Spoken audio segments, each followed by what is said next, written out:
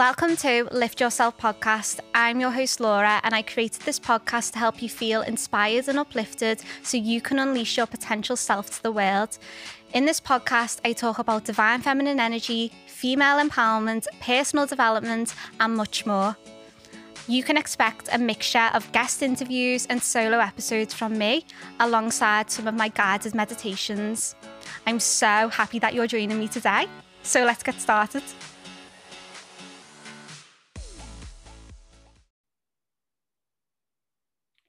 Hello, welcome back to another episode of Lift Yourself with Laura. Today I'm so excited because I am joined by the lovely Aisling Fox, who is known as AOK Nutrition, and she is a woman of many talents. I have discovered Aisling's podcast a couple of months ago now, and I love the conversations that you have over on the podcast and everything that you talk about, and I think it's things that women need to hear more about and be educated on. So it's an honor to have you here with me today. I've been looking forward to this conversation literally all day. So welcome to the podcast. Thank you, Laura. I'm absolutely delighted to be here. So thank you so much for asking me on. You are welcome. Amazing starting point, please, for me and for the listeners, is a bit of a background story so we can get to know you, who you are, what it is that you do, and how you've got to where you are right now.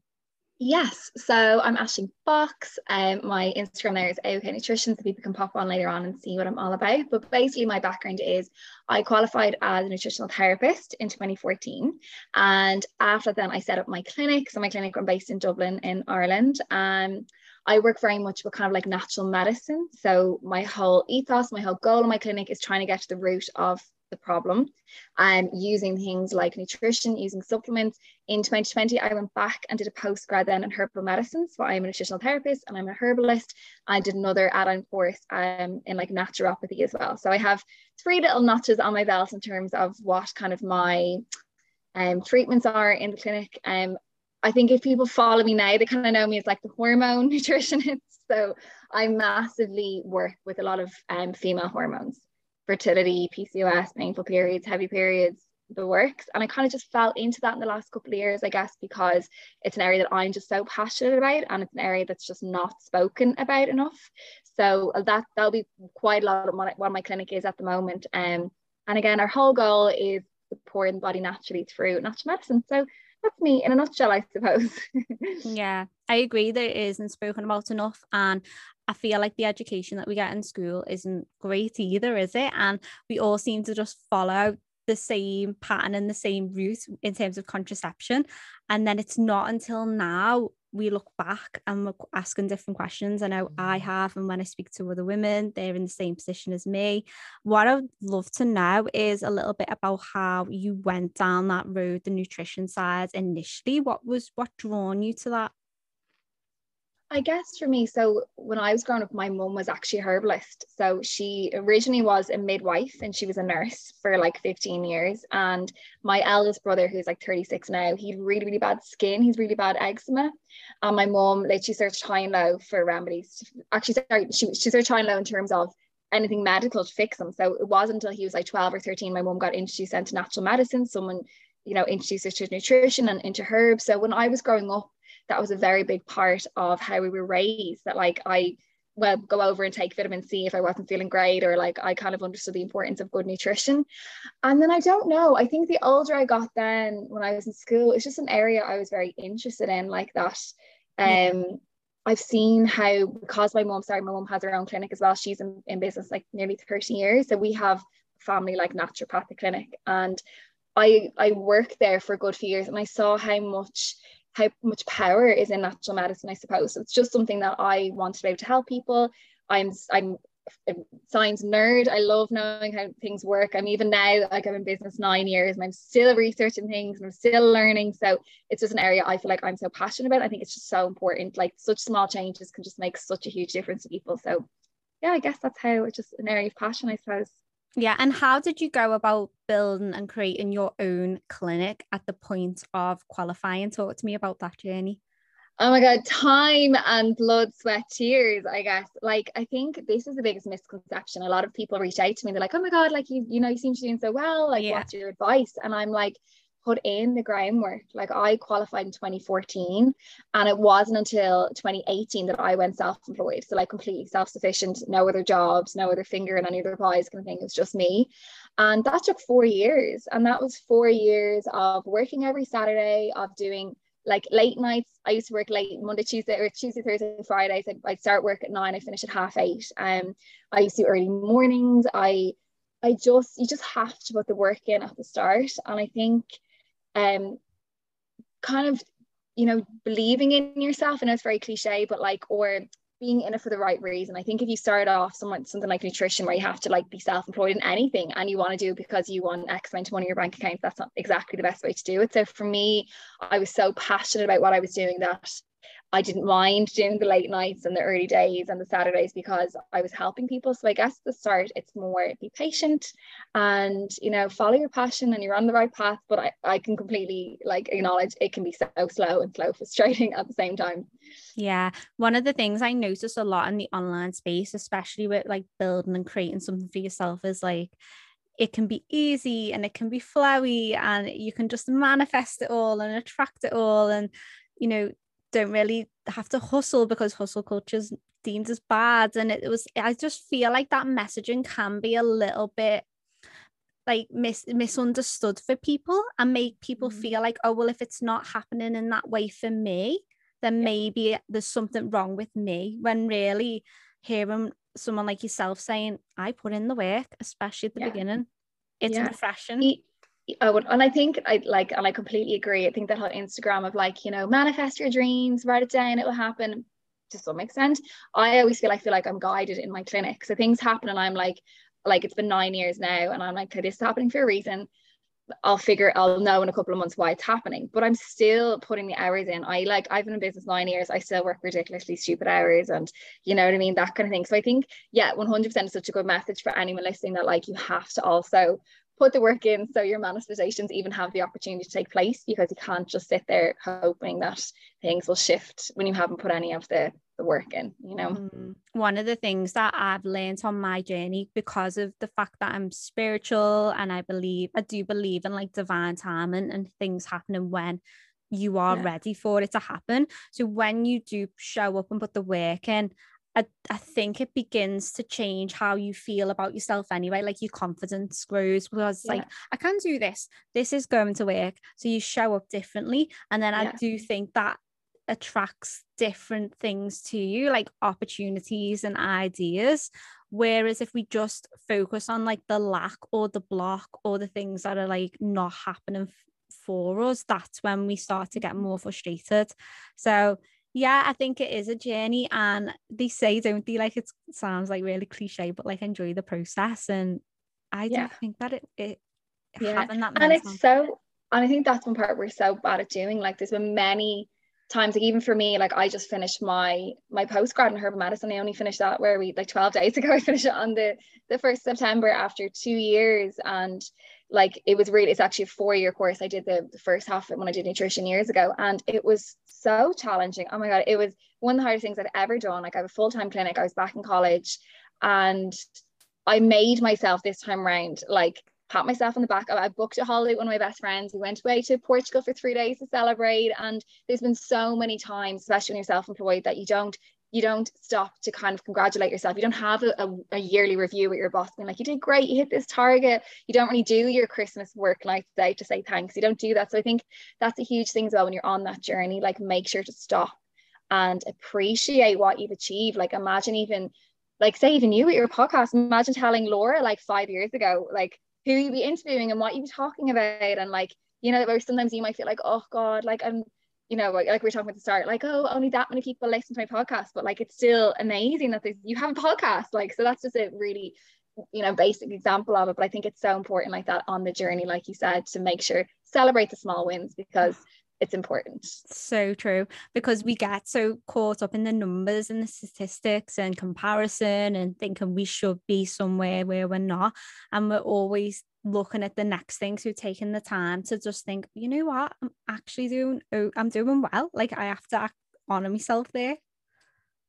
Yeah, definitely. Yeah. So let's talk a bit about the whole hormone side, because I know that this is your specialty. It's what you talk to your guests on. And I would love to kind of ask you the question about when you first got your periods. Now, just to add on to this, when I started to learn about my periods and how your period cycles work, your inner seasons, and then applying that to how I feel, like how I'm showing up, it was a game changer. So yeah, I would love to find out a little bit more of that from you. That's actually so funny. So I have my own podcast, in case nobody knows, called Spilling the Tea with AOK Nutrition. And my last couple of episodes of my series, I just interviewed guests, and I call it like period chat. So like the same questions: how about your first period, your most embarrassing period story? And I actually don't remember a lot of the answers for me. So it's funny, you're like, I'll interview you. My first period was kind of very nondescript. What I do remember about it was I got it in school. I was in 6th class, and I remember like going to the toilets and being like, oh my God, what the fucking hell is this? But I kind of knew. I think I put like a bit of tissue in before I went home. And my memory of that day is I had my first kiss and my period in the same day. So I feel like my first kiss got overshadowed. Then I think I went home and told my mom, and then I was like running out after school to go and like kiss this boy I fancied. So it's just so funny that my first kiss and I was 11, and I even know the date because I know when it was. It was a week. It was a week before I was 12. It was 22nd of October. And if you talk about like things being planned for you, I got married literally 20 years later on the 22nd of October. No way. So I had my first kiss, my first period, and I got married on the same day, 22nd. And the number 22, honestly, it follows me to the point, like, if years ago I wasn't like into the universe, I wasn't into spirituality at all. But like this was just like hard to ignore. Like I was like, no, the number 22 actually follows me. Even my husband was like, no, this is actually weird. So sorry, completely sidetracked there. But yeah, that's my first story, my first period, that my first kiss, my first period on the same day. It's definitely like one of your angel numbers, 22. Oh yeah. Yeah. It follows me everywhere. Yeah. I 100% believe in those types of things. I know a lot of people think, no, it's just a synchronicity. It's not real. It's like, no, it is real, 100%. And that's it. Like my husband's such like, he would just be like, Ash, you're actually mad. But we went to Vegas on our honeymoon, just like for New Year's 2022. And honestly, I said him, I was like, this haunts me. Like our gate number was 22, our seat number was 22, our room number was 222. Like we like even like we're like gambling, like, and we were winning like, 20, like it was just everywhere. He was like, that is actually so weird. So I was like, I told you it's not me being crazy. So yeah, no, I do believe in that as well. It's so funny because I do speak to a lot of different guests and we talk about spirituality because obviously it's a spirituality podcast, and you can sense that some of them are a little bit like curious about it, they're interested in it, but then they hold themselves back because it's a bit like, I don't want to be judged, even though I wouldn't judge them because I'm fully like, but I think it's for some people it's like really coming to terms with it themselves and thinking, what do I believe here? Like, what do I feel comfortable with saying? Yeah. Like I never believed in that, but I felt like I had no other choice but to be like, what is this? Like, that way. And I remember Googling 22 at the time, and like it was talking about, it's like your angel of like guidance. There was one particular blog post I read, and it was like angels of like health, and fertility was one of the words used. And I'm like, hold on a minute, like which is literally my whole like clinic. Like that's what I do every single day. So yeah, I think if anyone is kind of, I think you don't have to be all in like head first, but for me certain things come up and it's just, you just can't ignore them. So how we went from talking about your first period to this, I don't know, but that's the beauty of podcasts, isn't it? I love it. I love it. And it gave me an idea for another question to ask you was, do you feel that we have a path to follow, like things that we want to do when we're here? So for yours example is obviously growing up in the environment that you did with your mum doing what she did, and then you then following that path. Do you think that has been part of your soul's like destiny? One, without a shadow of a doubt. Like one thing I would say is I feel like I'm so guided. Whatever happens, I'm like, this is meant to happen. I'm so on the right path. I'm so content in what I do. I don't find there's any noise from anywhere else. I've no self-doubts in my career. Like I know my friend, she just works and hates it, and she's just like it's just for money, like, that kind of thing. So if I won the lottery tomorrow, I'd still do my job. Put it that way. Like I'm so sure this is exactly what I'm supposed to be. And I think everyone does have their one thing. I think everyone does is put on this planet, has their life to kind of figure out what their purpose is. And I feel like when people say, how do I find my purpose? But I'm like, you'll know when you know, because you're so content, you're so calm, you're so sure. It doesn't make it now, it's still fucking hard. Like, because you still have to work, but it's like, yeah, no, 100%, without a doubt, definitely. Yeah. And I think as well, when it's just something that you just get like a natural joy from it, you just like, I can't explain it. It's like, it's just there, and you just fall into it, and it's just like Like your a natural calm. interest. Yeah, Yeah. Yeah. definitely. And Yeah. I agree with that. And I think not everybody is going to go down that path in this lifetime. You know, I do think that there are certain people who won't, and it's just because they're not ready, or it's a choice not to, because there are people maybe like you will know who aren't happy in the job, but they stay there because it's a case of, well, it pays the bills, or it makes, you know, it's an end, means to an end.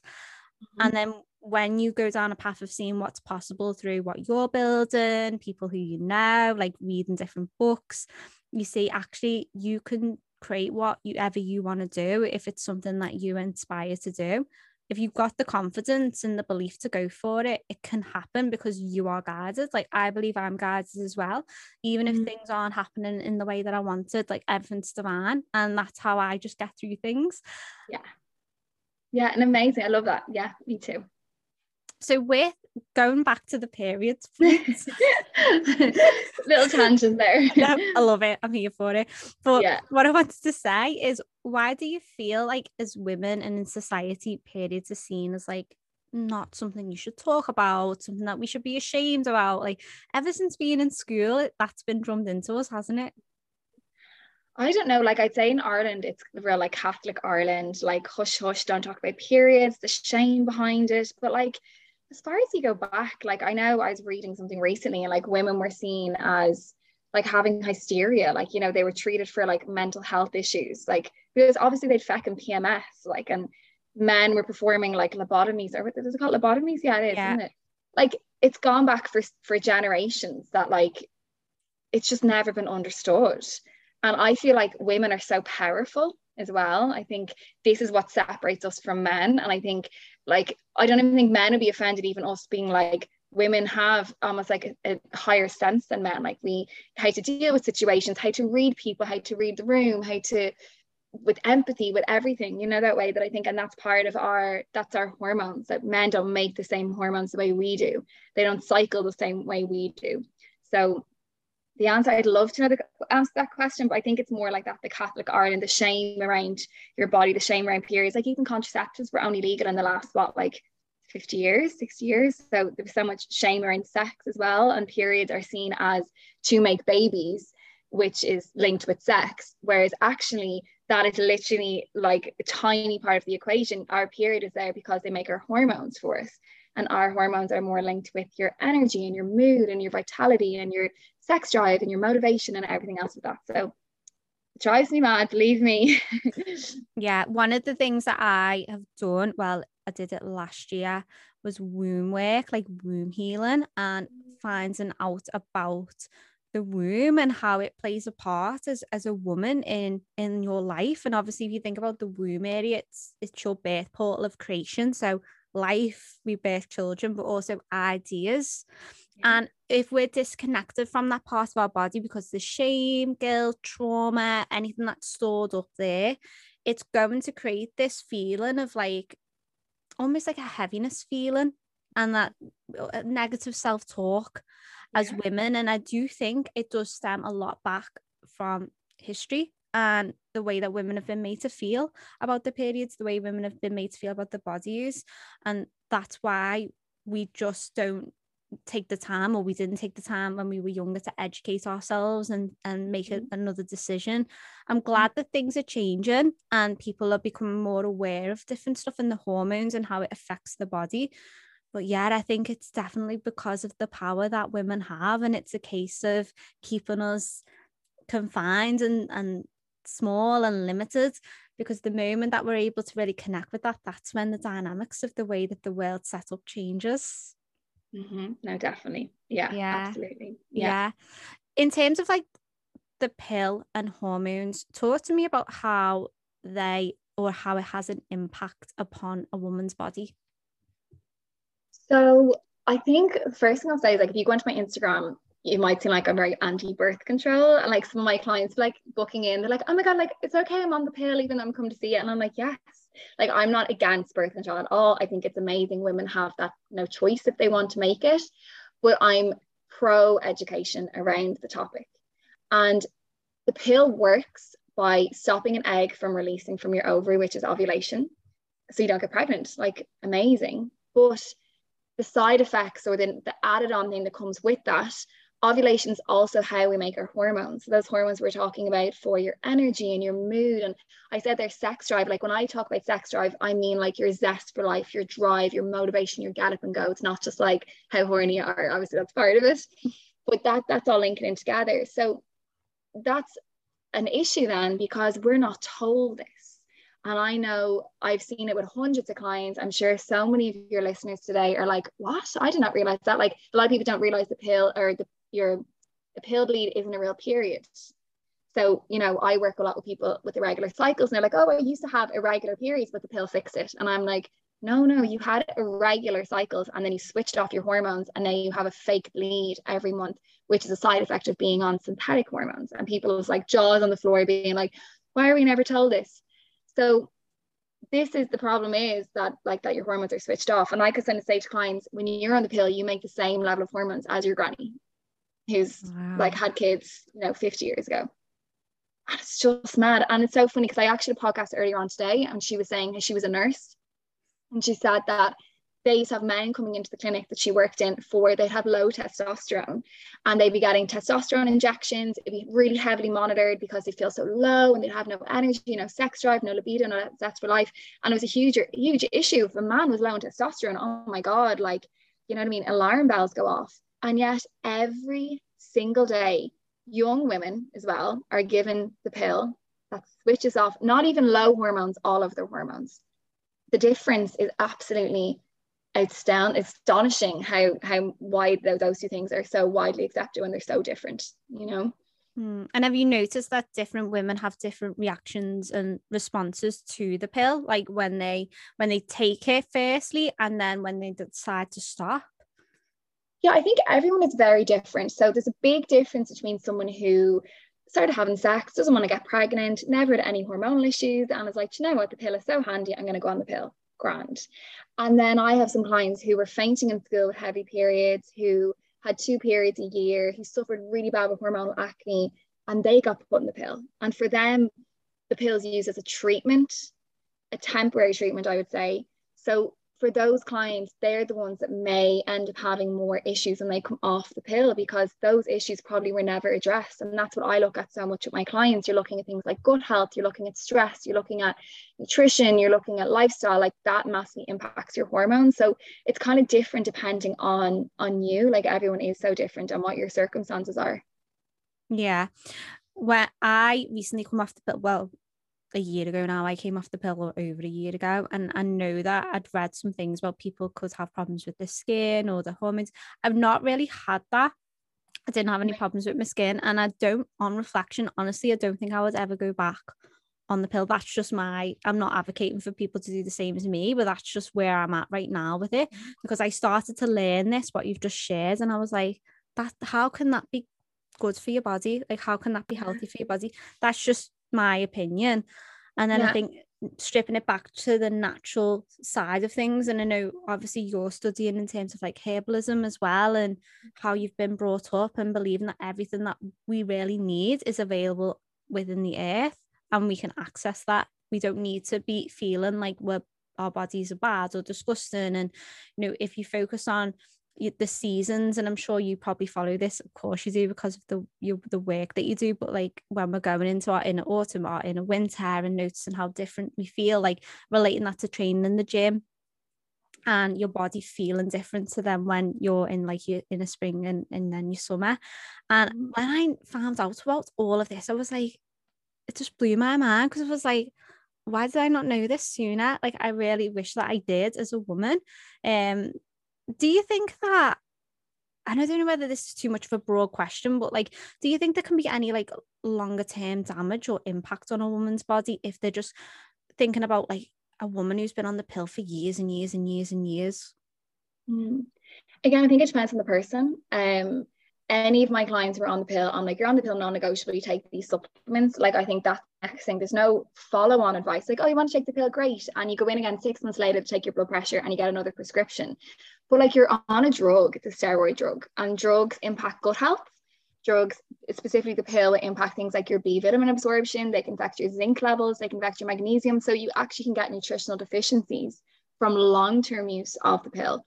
I see quite a lot of clients who develop like kind of like IBS, like symptoms, digestive issues, bloating, constipation after years of being on the pill, because again, they're after depleting their gut health slowly. Fair enough, it's only, you know, a small dose every day, but a small dose every day over 10 years will add up. So going back to the question, I'd say it is very quite, you know, an individual kind of thing that it depends on other circumstances. Let's say you've been on the pill for years plus had loads of antibiotics, you've had a lot of stress. I find people dealing with fertility issues, I would never say the pill causes infertility because it doesn't, but I think it can mask issues. Right. So I have hundreds of clients who got put in the pill, like I said there, like say they were 17, they had really heavy periods, they couldn't deal. I'm like, fab, go on the pill. Isn't it great we have the pill? But then they come off and now they're 29, 30 and there's no sign of their period, or they're having horrific periods, or they've had miscarriage or for whatever reason. So their hormonal issues were never addressed. So that's my bigger worry, that like the generation of heavy periods and irregular cycles and acne now have things like PCOS and infertility and have to go down the IVF route. It was, you know what I mean? It's our generation that's going through these treatments. It's not our parents' generation. And it wasn't our parents' generation that was kind of the guinea pigs on the contraceptive pill either. So that's my concern, but I would never say the pill, like in case anyone's listening, being like, oh my God, like, you know, I've been on it for 10 years. I think more so just look at everything else around it and what's your long-term goal, like when do you want to have kids, like that's really, really important. Yeah. Do you think if someone is at a stage where they are wanting to have children, that's when they need to review in their mind, like coming off earlier, or would you say it is more unique and individual to people? If you were saying to me, I want to have a baby next year, I'd like come off the pill now. I'd say 12 months before you want to get pregnant to come off the pill, because you have no idea how long it's going to take you to get your period back. You might be lucky, it might come back in 4 weeks. My friend came off the pill and she'd no period for 101 days. So could you imagine if she was like, and people, our generation, we're such planners. Yeah. So you're like, okay, I'm going to come off the pill. I'm going to ovulate in October. So we're going to have a baby then by, okay, next August. Then we can go skiing by the March, the following month. You know what I mean? Like you have this whole thing, maybe not skiing, but you know, right? Like when you're newborn baby, but like we have the things planned, but honestly, fertility does not work that way. So if kids are really, you know, on your next thing in the next year and you're still on birth control, I would definitely come off it. I always say it takes 12 months to make a baby. In terms of the 3 months before you get pregnant is really, really important, because your eggs take 3 months to develop. So even my clients who might come off the pill and their period might come back straight away, I'm like, wait 3 months, because I mentioned there in terms of B vitamins and your zinc and your magnesium and your gut health, if they're depleted, your eggs won't be as healthy as they should be, which means your baby won't be as healthy as it should be. So it's important, I think, to give yourself minimum 3 months, absolutely no interference from hormones, get on a really good quality like fertility supplement to replace any nutrients lost, and yeah, give yourself those 3 months before. So 12 months, but also if you've no time, the 3 months before minimum, I would say. Yeah. I wanted to ask you about gut health as well. I know that you've mentioned it a couple of times and how it does link with hormones. Have you got any tips and advice for people to begin to improve their gut health and where they can start? Like what's like the starting point for people? Yeah, I think the biggest misconception I see about gut health in my clinic is that it's only linked with digestion, right? So people come into me and I have a really like comprehensive consultation sheet they fill in. They may never take bloating or constipation or reflux. So they're like, oh, my gut health's fine. Like I've never have to take a probiotic because I poo every day. But that's only one of your job, or one of your gut health job is digestion. The other main job for gut health is actually for your immune system. So 70% of our immune cells are the lining of our gut. And even at that, when I'm talking about immune system, it's not just like colds and flus. People are like, oh, I haven't been sick in a year, like I'm fine. But you might get, I don't know, really bad acne. You might get horrific period pain. You might have really bad backache all the time. You might have really poor, wound healing where you get a cut or a bruise and it lasts 3 weeks. You might be getting daily headaches. They're all linked with your immune system. Anything that's painful, that's sore, that's inflamed in the body is our immune system. And the other job for gut health is actually for your mood.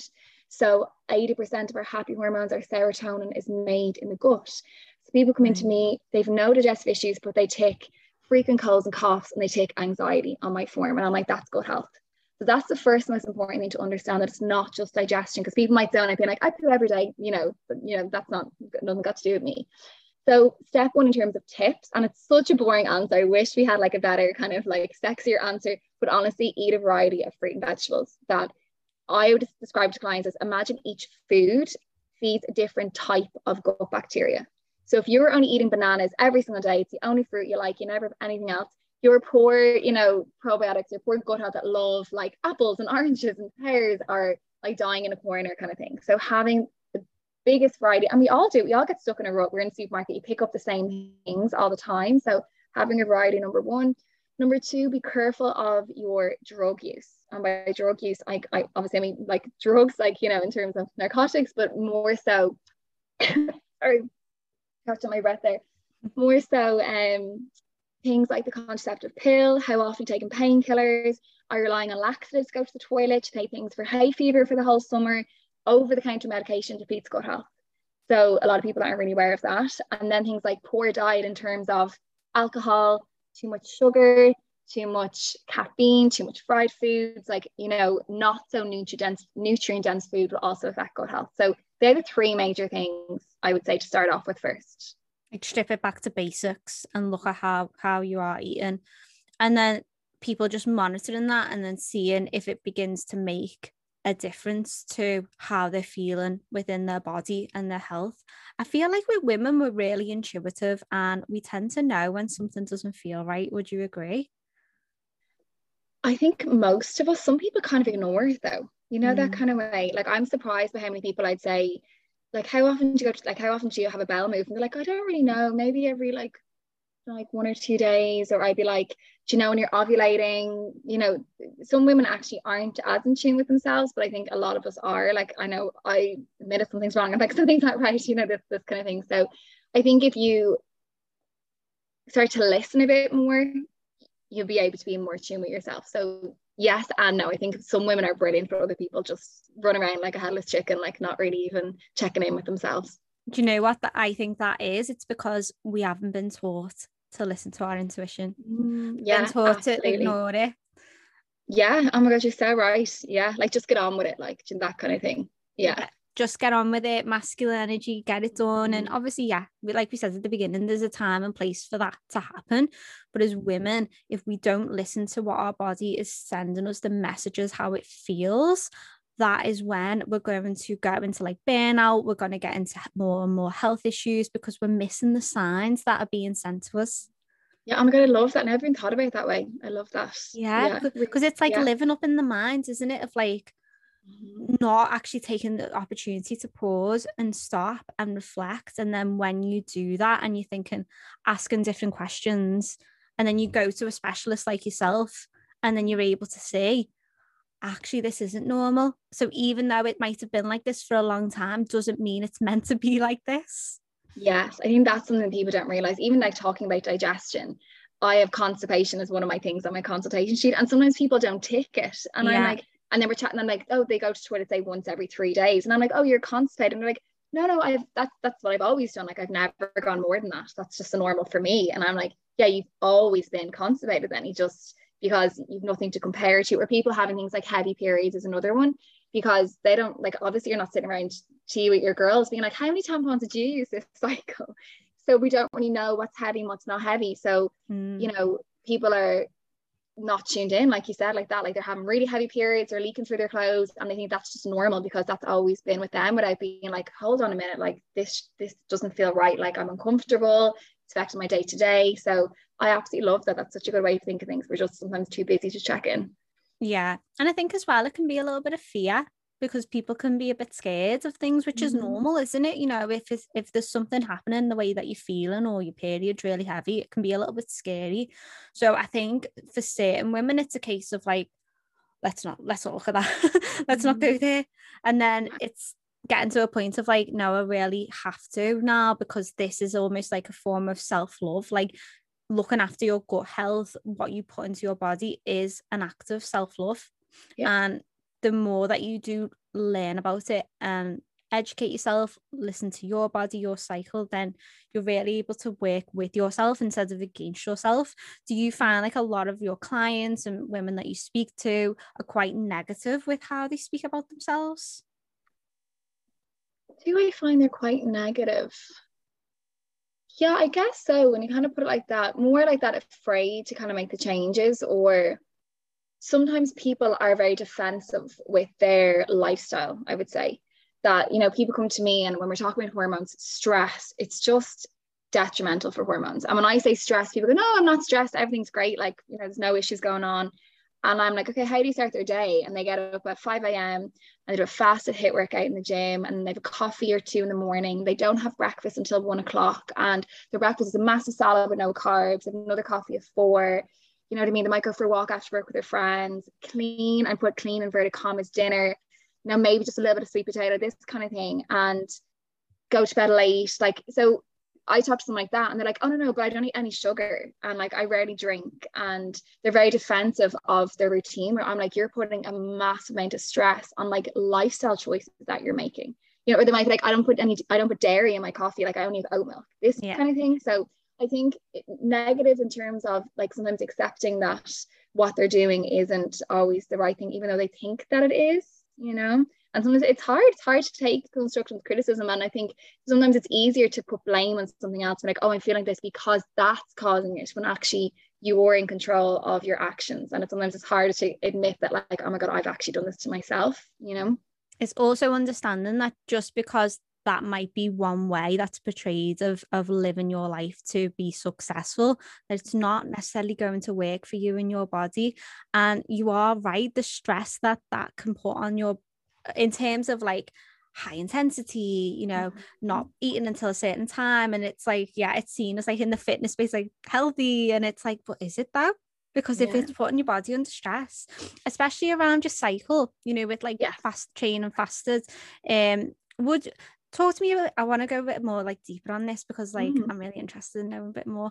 Like, talk to me about a person's kind of daily habits, lifestyle habits with their hormones, with their gut health and the stress side of things, and how people can begin to look at their lifestyle to make better and healthier choices, not just when they're on the cycle, but also when they're on the cycle.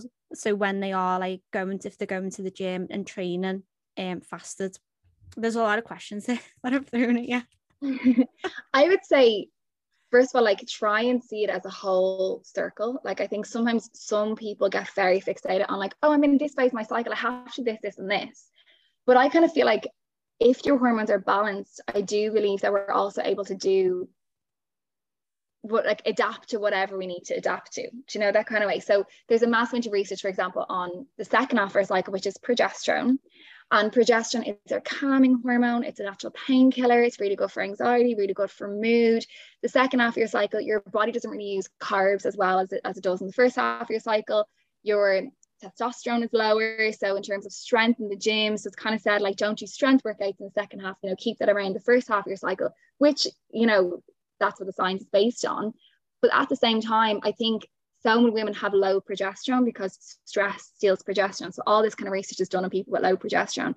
I know for me personally, when I've been at my best in my second half of my cycle, my progesterone's through the roof, I've no PMS, I go into the gym and I do unbelievable workouts. So sometimes I think we kind of put ourselves in that kind of box as well. I think that we're capable of doing either or. Again, it's all about listening to your body.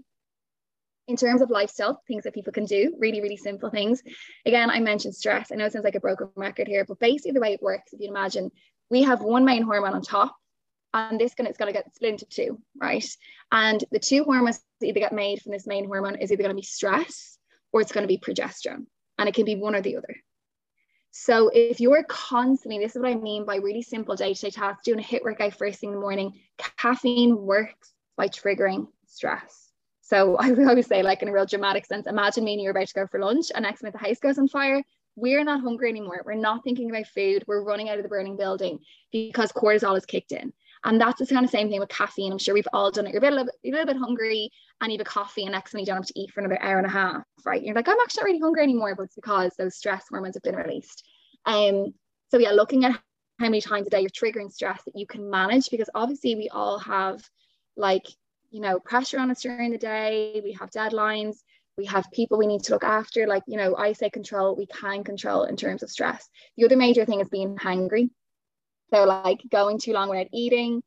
We've all been there. I'm sure you know exactly what I'm talking about. Like, they just get a bit like moany or can't function. You're literally making dinner, eating a biscuit, that kind of feeling. So blood sugars have crashed, okay?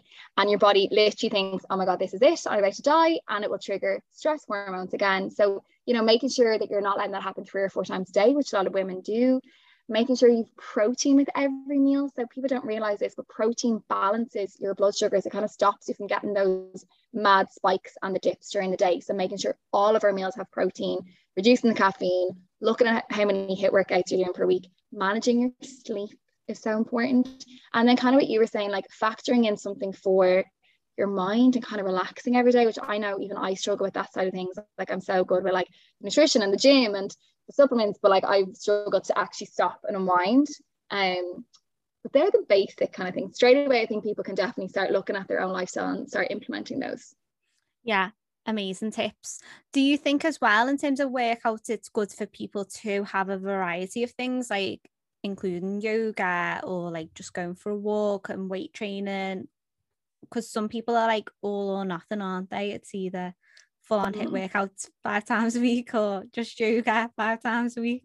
Yeah, I think there's a combination of everything is so important. Kind of like we're talking about earlier on about like, you know, it's boring, but like eating a balanced diet, that exercise has its own place for different things. So like I know if I do a HIIT workout, your adrenaline's pumping at the end, you feel amazing, you can barely drive home from the gym, but like, I mean, you do feel great after it. Weight training, it's so good for building muscle, which is great. Like even as we age, it's so important to have muscle on it. It's obviously important for like preventing injury as well, like, you know, being strong and increasing your weights and seeing that progress is amazing. And then yoga and kind of slower pace, being out in nature, you know, breathing exercise when you're doing yoga, that has a place as well. So I think like anything else, having a variety of everything is probably the goal, isn't it?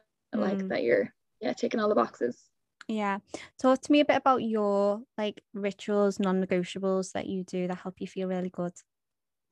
The gym, definitely. So over the years, the thing I ask myself all the time is like, what would future Aisling want me to do? So I'll get up in the morning, and if I have an absolutely mental day and I've 70 emails in my inbox I need to look after, I might skip the gym and I might start work early, and I'll sit here and I'll, you know, get through my emails with the hour and a half I would have spent in the gym, or say hour in the gym. I'll do my emails instead, because future Aisling will be like, I'll have a less stressful day. I, you know, won't be panicked later on when I come home wrecked. So I always ask myself that question. But for me, workouts, my diet is so important. I kind of feel like even when I'm up the walls, I really try. Obviously, I am a nutritionist. I eat really well. I would take herbal medicine every single day. Like I make up in my clinic, we stock like 300 different types of herbal tinctures. And what we do is we make up personalized tonics for people. So like my tonic I have at the moment, I would have herbs for things like increasing progesterone, for stress, for adrenals, for what else is my tonic at the moment? Energy, for mood, for immune system, because I'm like, I kind of get sick at the moment. So I would take my tonic and I go to the gym and I go to bed early. Oh my God, non-negotiable. So I trained in like Chinese medicine, and I trained in Ayurveda medicine as well as part of herbal medicine. And they talk about like there's a thing called the Chinese medicine clock. And that's hugely linked with like, even if you wake up during the night, and I do it with my clients, I'm like, what time did you wake up? And I'm gonna look at the Chinese medicine clock. So they're massively, they think you should be in bed before 11, like if not 10. I think 10 is a bit early for me, but I find though, if I'm not in bed by 11, and I think listening now, think about this every week, in Chinese medicine, if you're not in bed by 11, it's like as if your body kind of wakes up again. So I find if if I get in bed at 10:30, lights out by 11, I'll fall asleep really quickly. But if I'm getting to bed, say even 11:15, it takes me ages then to fall asleep. So I'm always like, we're from watching like movies or Netflix, I'm like, we have to go to bed, it's 10:25. So my sleep is really important to me as well.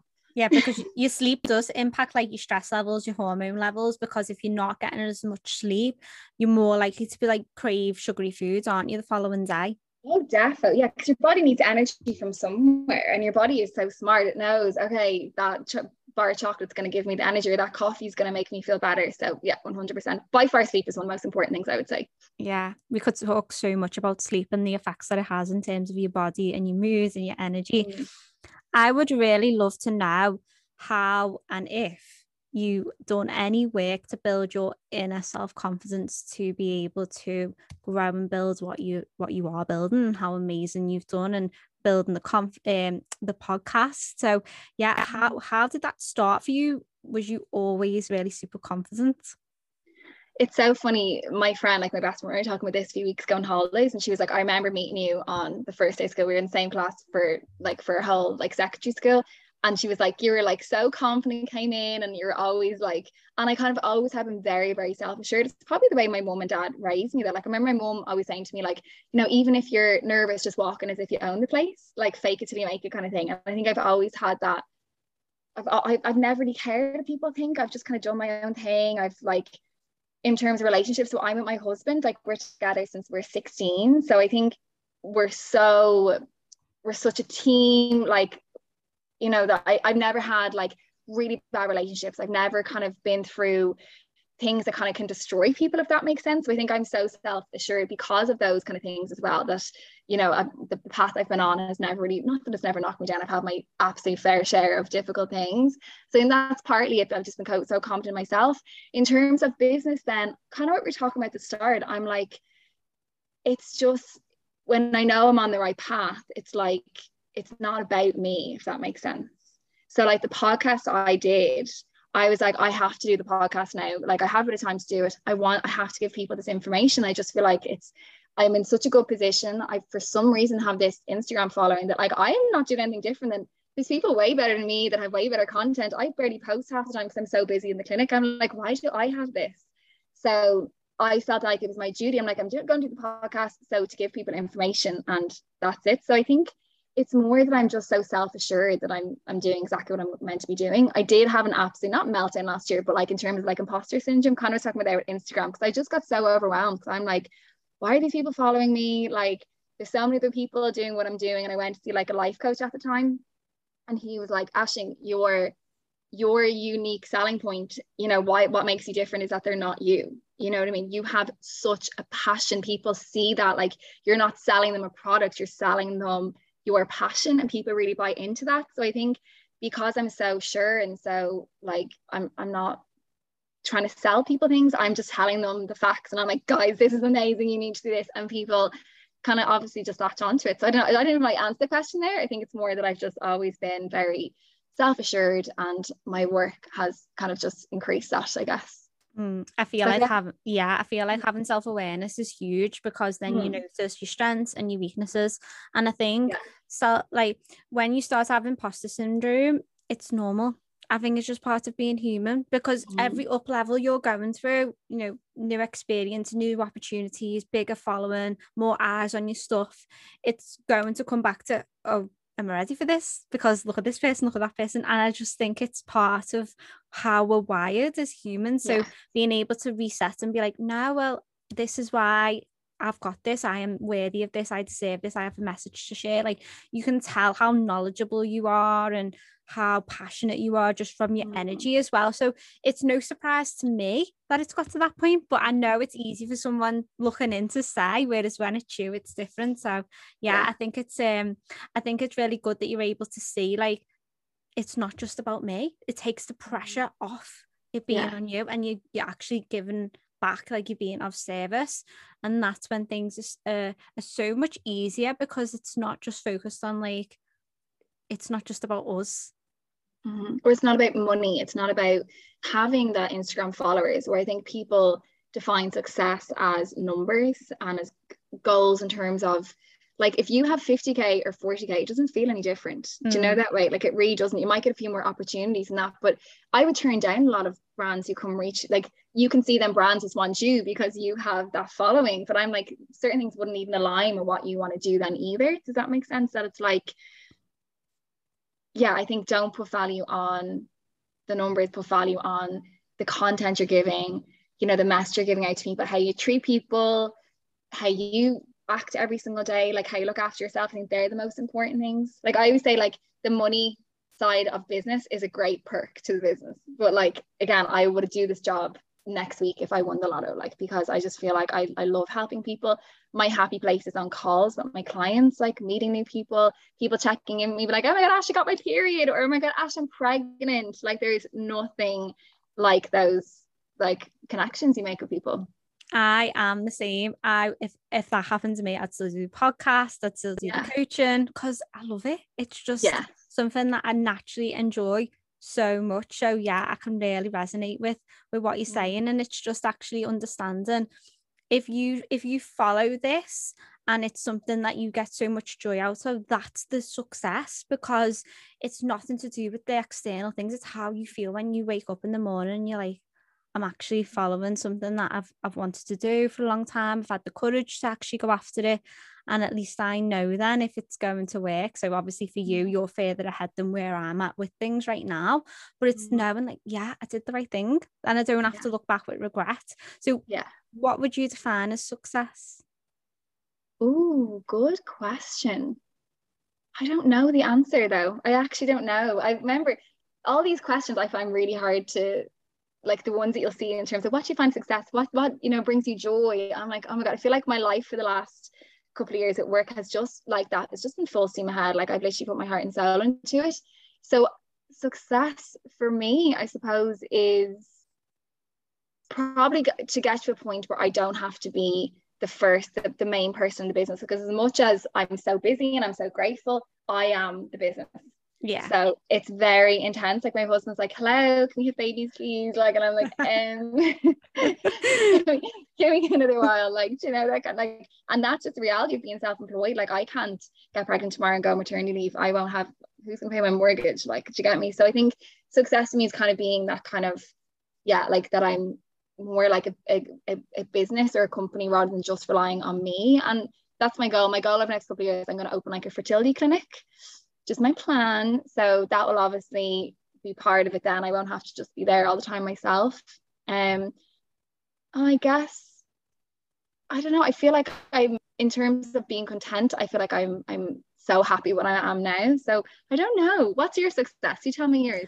Do you know what? It's one of those questions that we just don't stop and reflect on, is it? No. We're just so busy. I feel like my definition of success has definitely changed recently.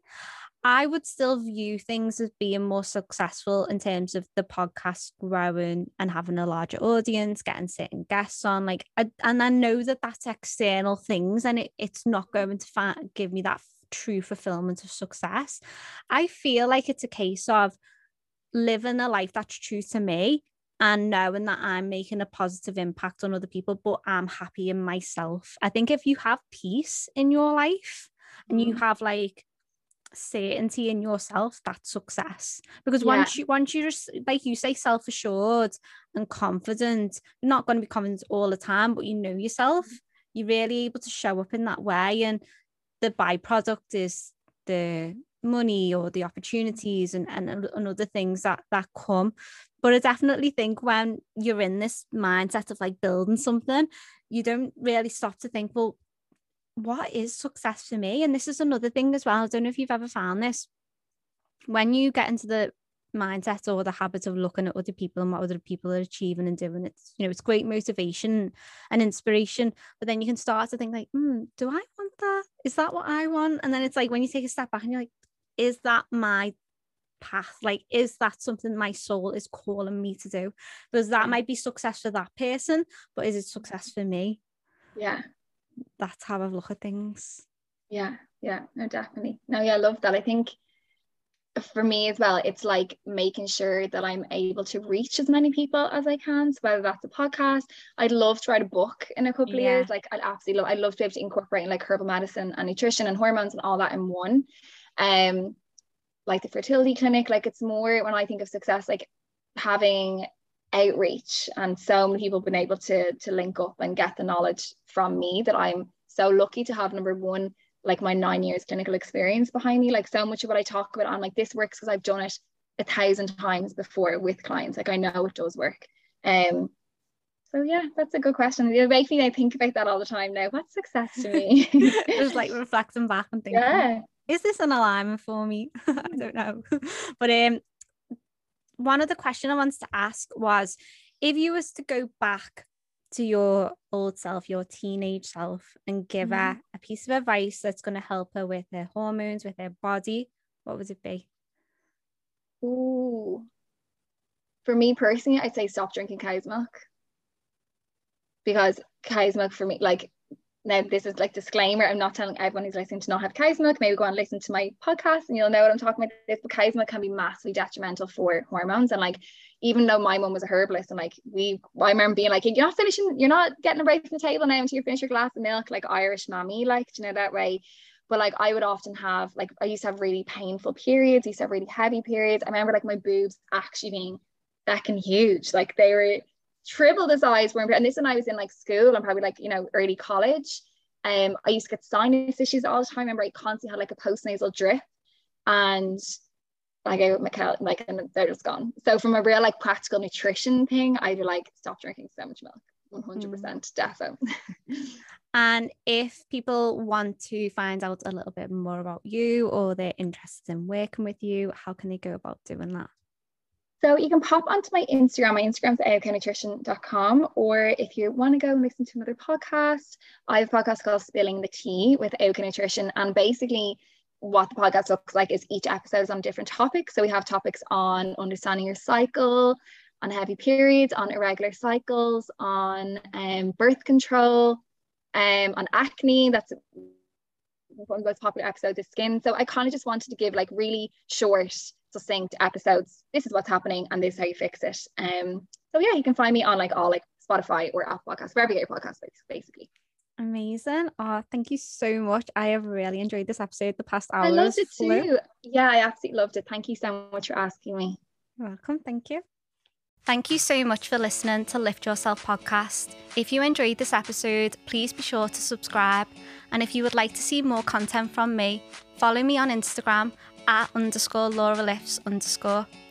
If you're feeling generous, give this podcast a review on the Apple Podcast app, as it will help this podcast get in front of more people who need to hear this content. Thank you so much for listening. I am so grateful to have you with me, and I'm really looking forward to speaking to you next time.